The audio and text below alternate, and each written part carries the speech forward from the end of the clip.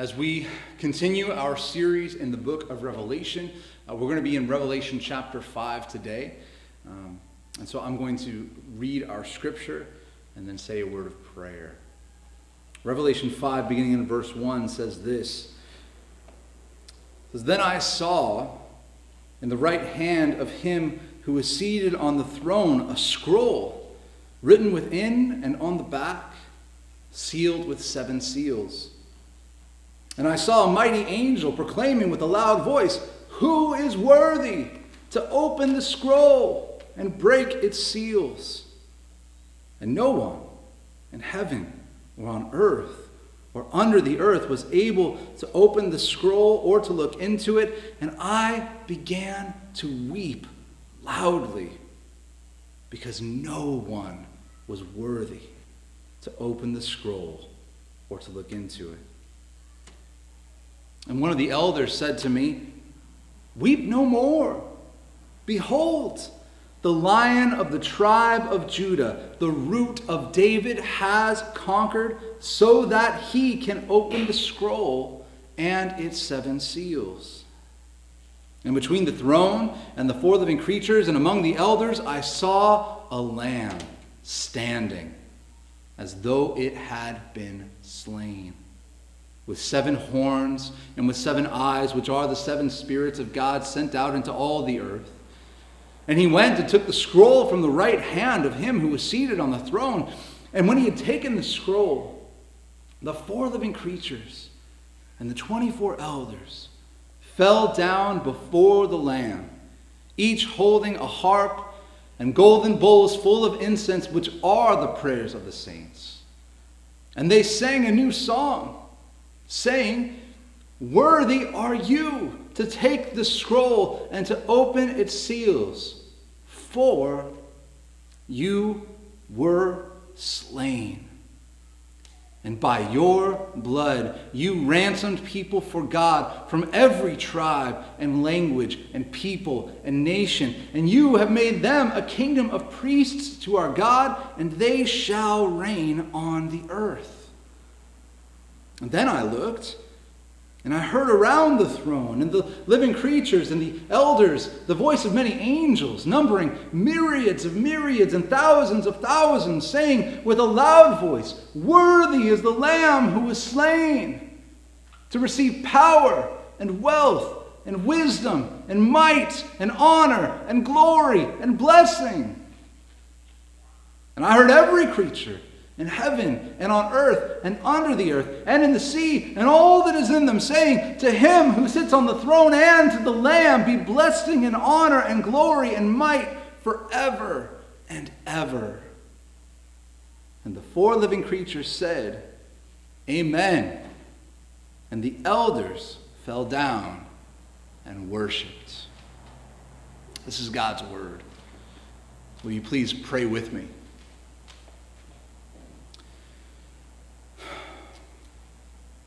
Father God, we praise you for this word. Thank you for revealing yourself to us, and please work in us by your Spirit now.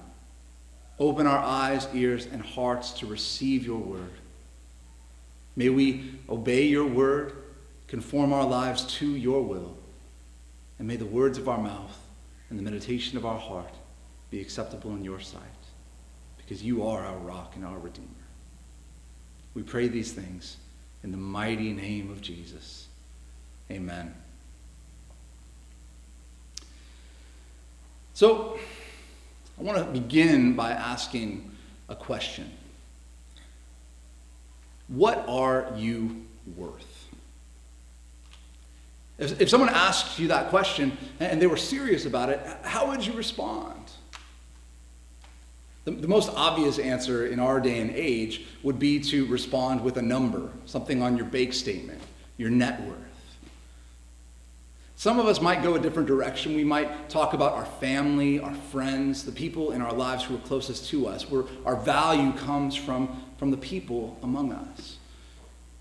Some of us might look at our achievements, at our greatest successes, at the things that we've done in life that show something, that mean something about us.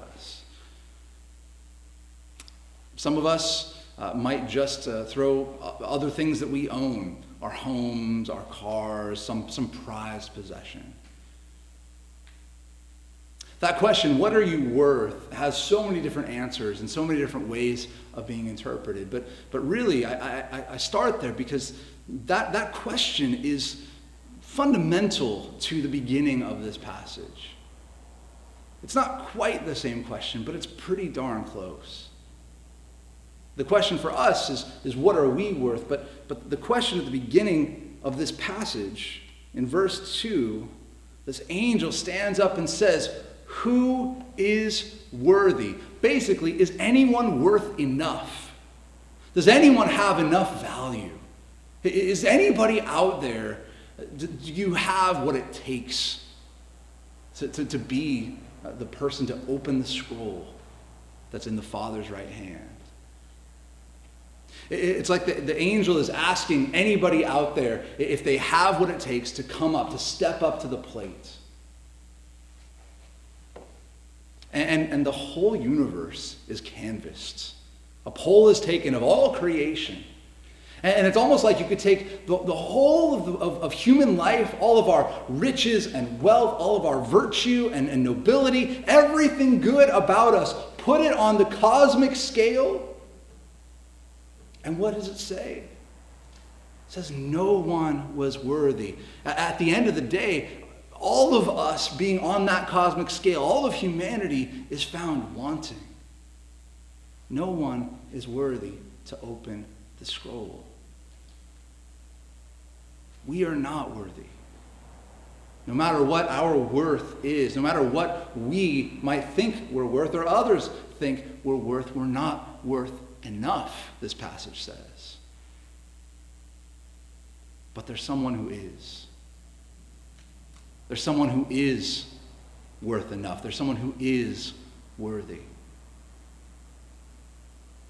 And that person deserves worship. In fact, the word worship is rooted in the word worth. It's worthship that became worship. And everyone in all of creation gives worthship to the one who is worthy, to Jesus Christ, the Lion of Judah, who is the Lamb. And as we look into this passage together, we're going to see just how worthy he is as the Lion, the King, and as the Lamb who laid down his life for us. Now, I want you to take a moment and just imagine a scenario with me. Just imagine that there was a global pandemic out there. Imagine that we were all in danger, our health was in danger. And imagine with me, it's fantasy, I know, but imagine that the person running the show, fighting the disease at the top of the American government, maybe wasn't the most trustworthy individual. And in fact, often had spats and arguments and fights publicly with other civic leaders in states, local, and even federal governments. Imagine that the fight's kind of going in fits and starts. People are worried, they're scared, they're afraid. But imagine that you're in the government somehow and you get wind of this secret plan to fight the plague.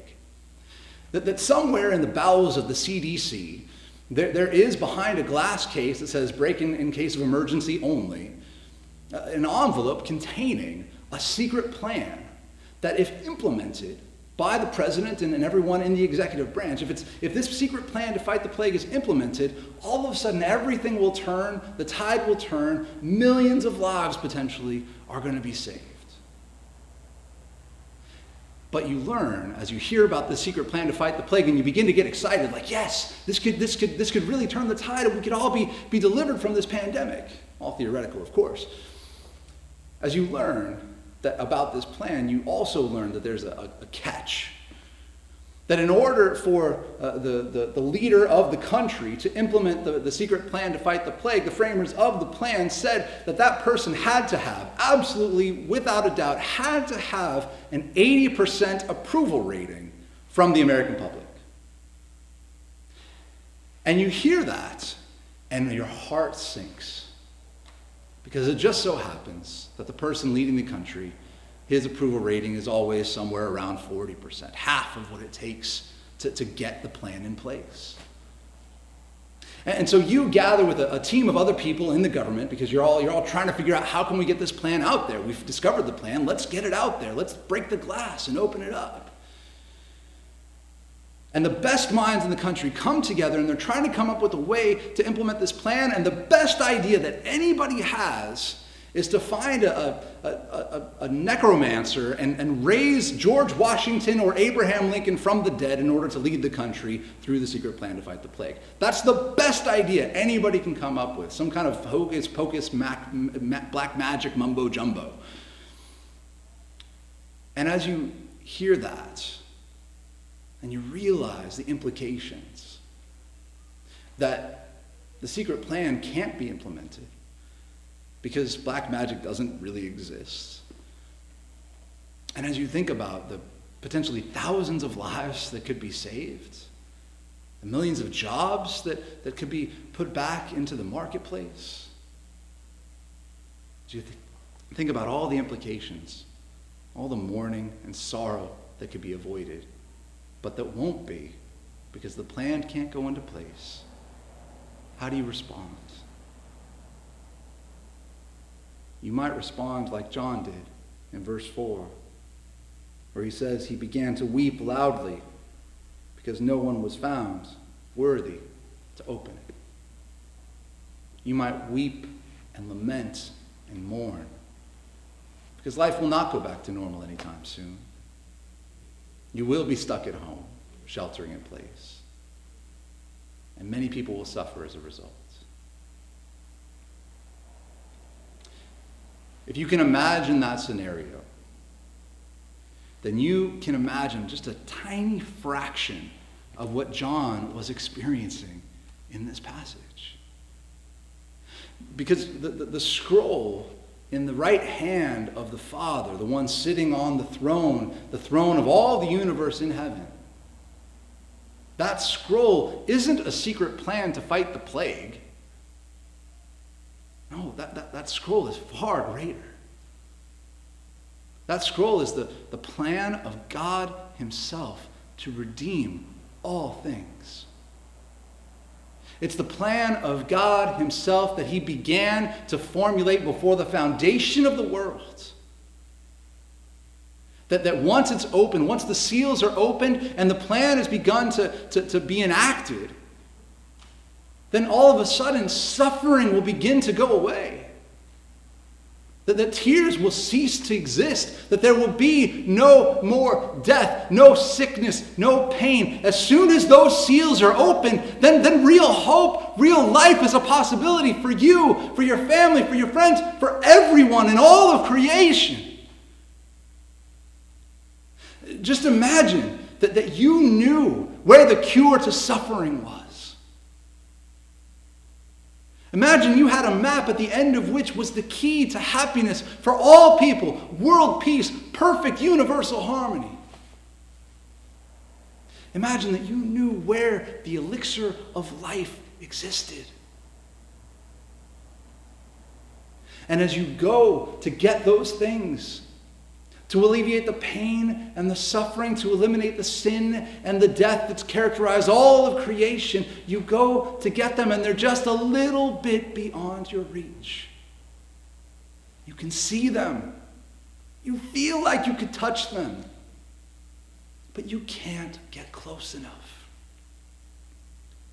You can't get close enough because you and everyone else in all of creation, you are not worthy. In the scales, you just don't quite measure up.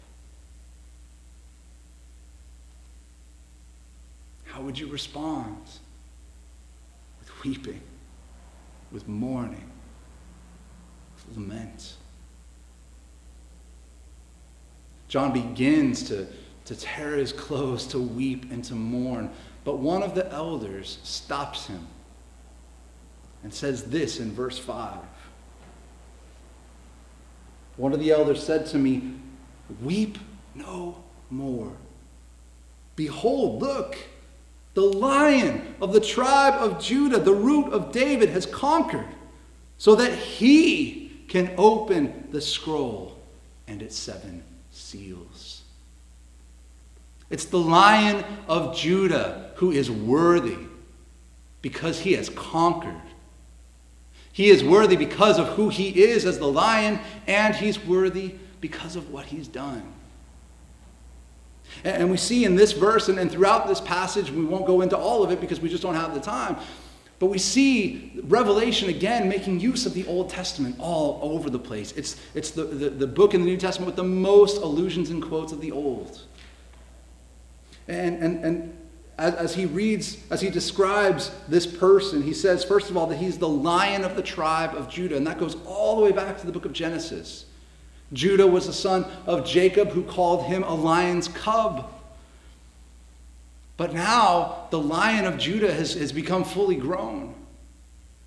He is royal, regal, magnificent. He is greatness itself. And he's not just the Lion of Judah. He's also, what he says, the root of David. Now, this is a reference to Isaiah chapter 11, which talks about a shoot that comes from the root of Jesse, who was the father of David. David being the king of Israel in the Old Testament, that was one of the greatest heroes of that country. But the root of David is kind of a weird way to say it, because the root is supposed to be Jesse and his son David, and out of that will come a king, the promised Messiah from Isaiah 11, where they're looking towards a ruler who will come, descended from David, to deliver Israel forever. But this isn't a shoot that comes out of the root of David or out of the root of Jesse. No, this is the root of David. As if David came out of him and not the other way around. And we see this again, this reference Jesus himself makes in Revelation 22. Revelation 22, verse 16 says, Jesus speaking here says, I am the root and the descendant of David, the bright morning star. See, according to his humanity, yes, Jesus was a great-great-grandson of David. But according to his divinity, he is the eternal Word through whom all things were created. He is both the root and the shoot of David. He is both David's God and his grandson. So John is hearing all of these things about who this person is, the Lion of Judah, the root of David.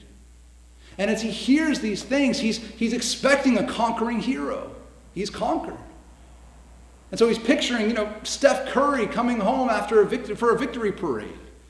He's picturing a presidential inauguration for someone who's won an election. He's picturing the Olympic athlete standing at the gold medal podium. That's what he is expecting to see. But when he turns and looks, what does he see? Verse 6 says that he saw a lamb standing as though it had been slain. He's expecting a lion, the king of the beasts. And instead he sees a lamb, innocent, small, weak.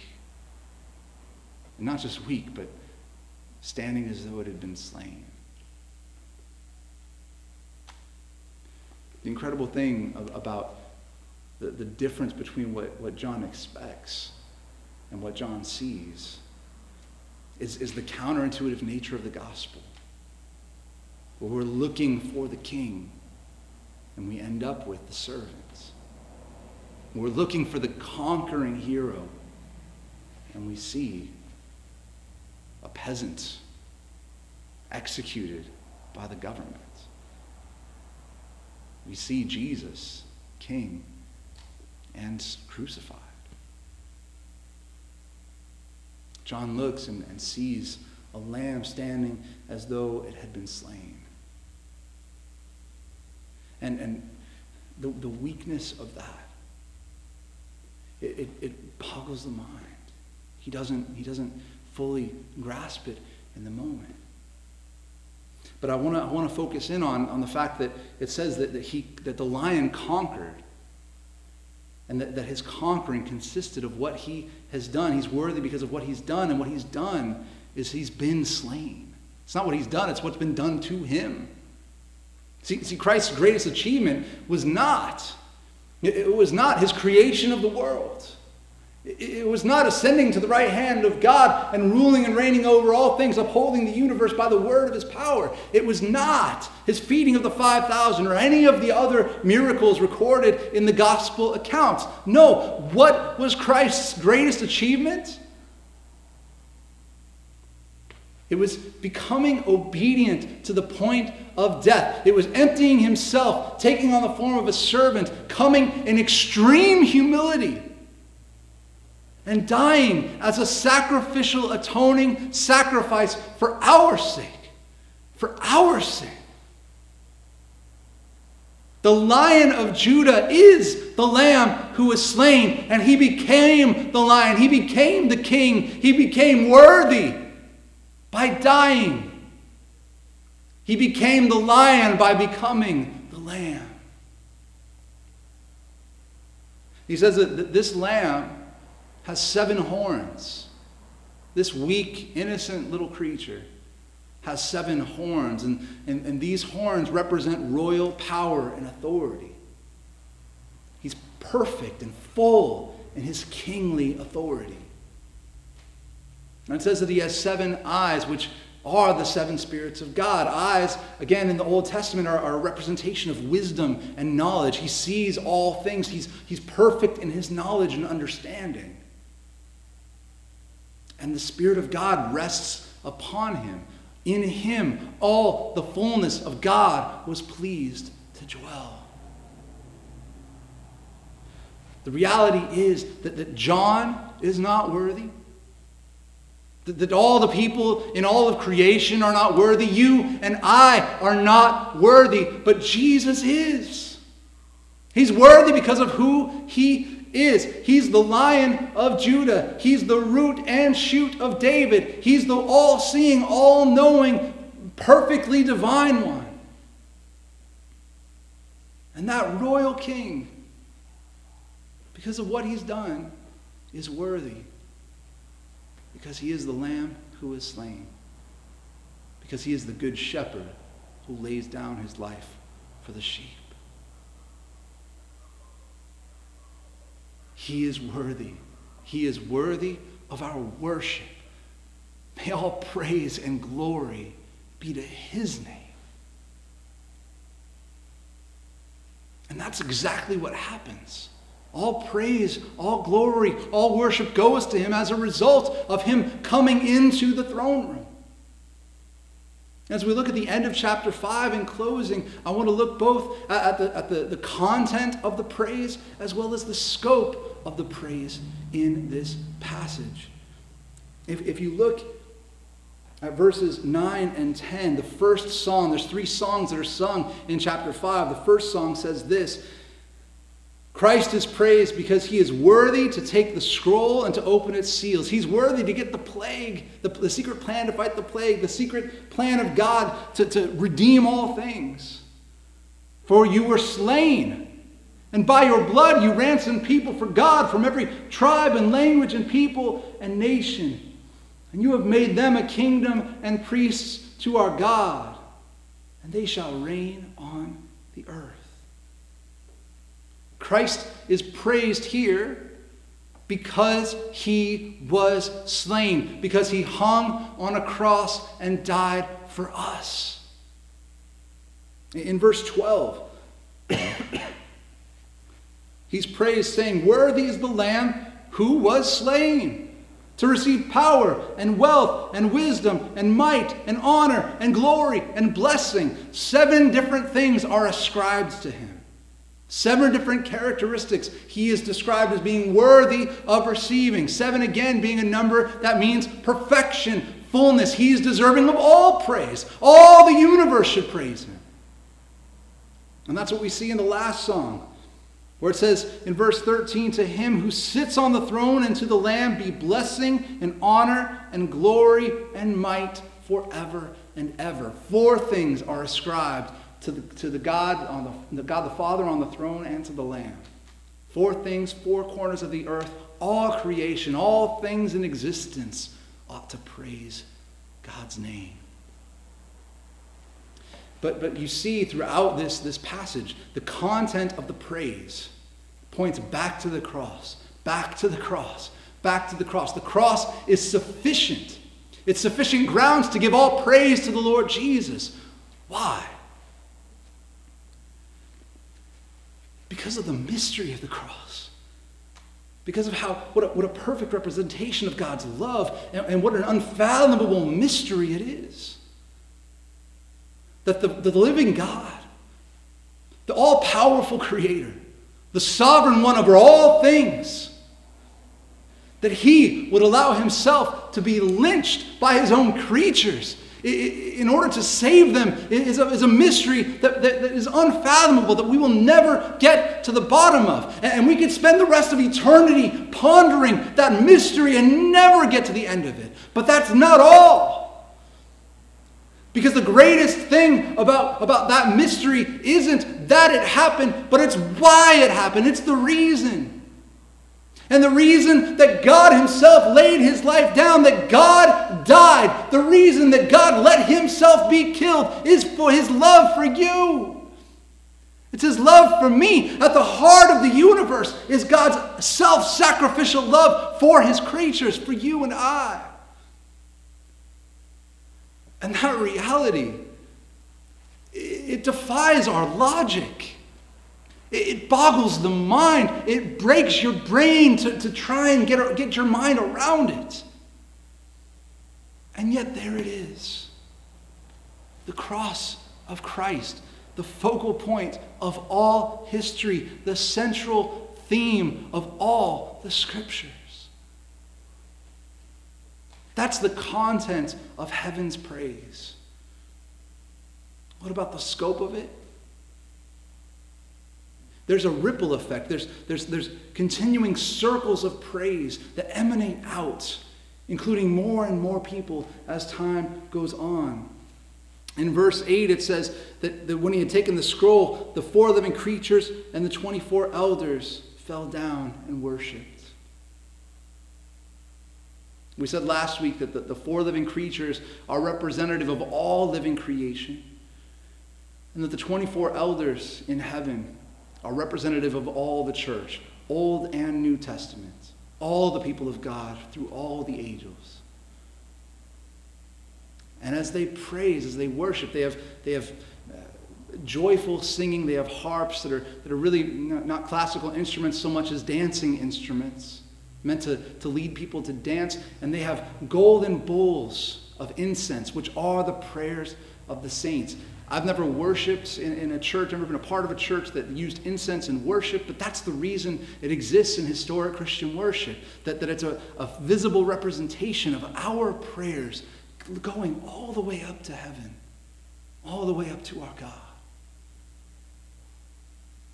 The first circle of praise is the 4 living creatures and the 24 elders, but it doesn't stop there. In verse 11, it says this, that the creatures and the elders, to their voices were added the voice of many angels, numbering myriads of myriads and thousands of thousands. This verse means that we don't have to wring our hands and be really upset that, people don't go to church anymore. It means we don't have to look at what we do in its simplicity and seeming weakness as you're sitting at home on your couch trying to pay attention, not fall asleep, not let your toddler distract you, whatever your situation is, that you don't have to look at this and think, oh, this is no big deal. This is just like, oh, it's weak, it's simple, it's frail. What this means is that the angels follow the praise of the church. Even if there are only 3 people in this room right now and a handful of people in your home or just you by yourself praising God right now, to our voices are added the voices of myriads and myriads and thousands of angels. And then the circle gets even bigger than that. It goes on in verse 13 to say that every creature in heaven and on earth and under the earth and in the sea and all that is in them, we're praising God. We're praising the Lamb. What we do on a Sunday is simple, it's humble, doesn't seem like much from an earthly perspective. But from the perspective of heaven, our praise creates a ripple effect that continues to echo on throughout the earth, throughout heaven, that even reaches to the depths of the sea, that even reaches to the depths of hell. Do you see what we're a part of when we gather to worship God each week? The fact that our voices reverberate throughout all of creation isn't attributable to how great we are, how great our worship is, how beautiful our voices sound, how great our preaching is, or any of it. It all comes back to the greatness of the one that we worship. He is worthy of praise. It means that when we gather, when we do what we were created to do, which is to worship our God, to worship the Lord Jesus, our praise doesn't just stay here. It reverberates throughout creation, and it will echo through all eternity. Be encouraged by that. That even as you're stuck at home during shelter in place, you have a role to play in God's cosmic plan to bring all praise and glory to the Lion who is the Lamb. The one who is worthy of all praise. The Lord Jesus Christ.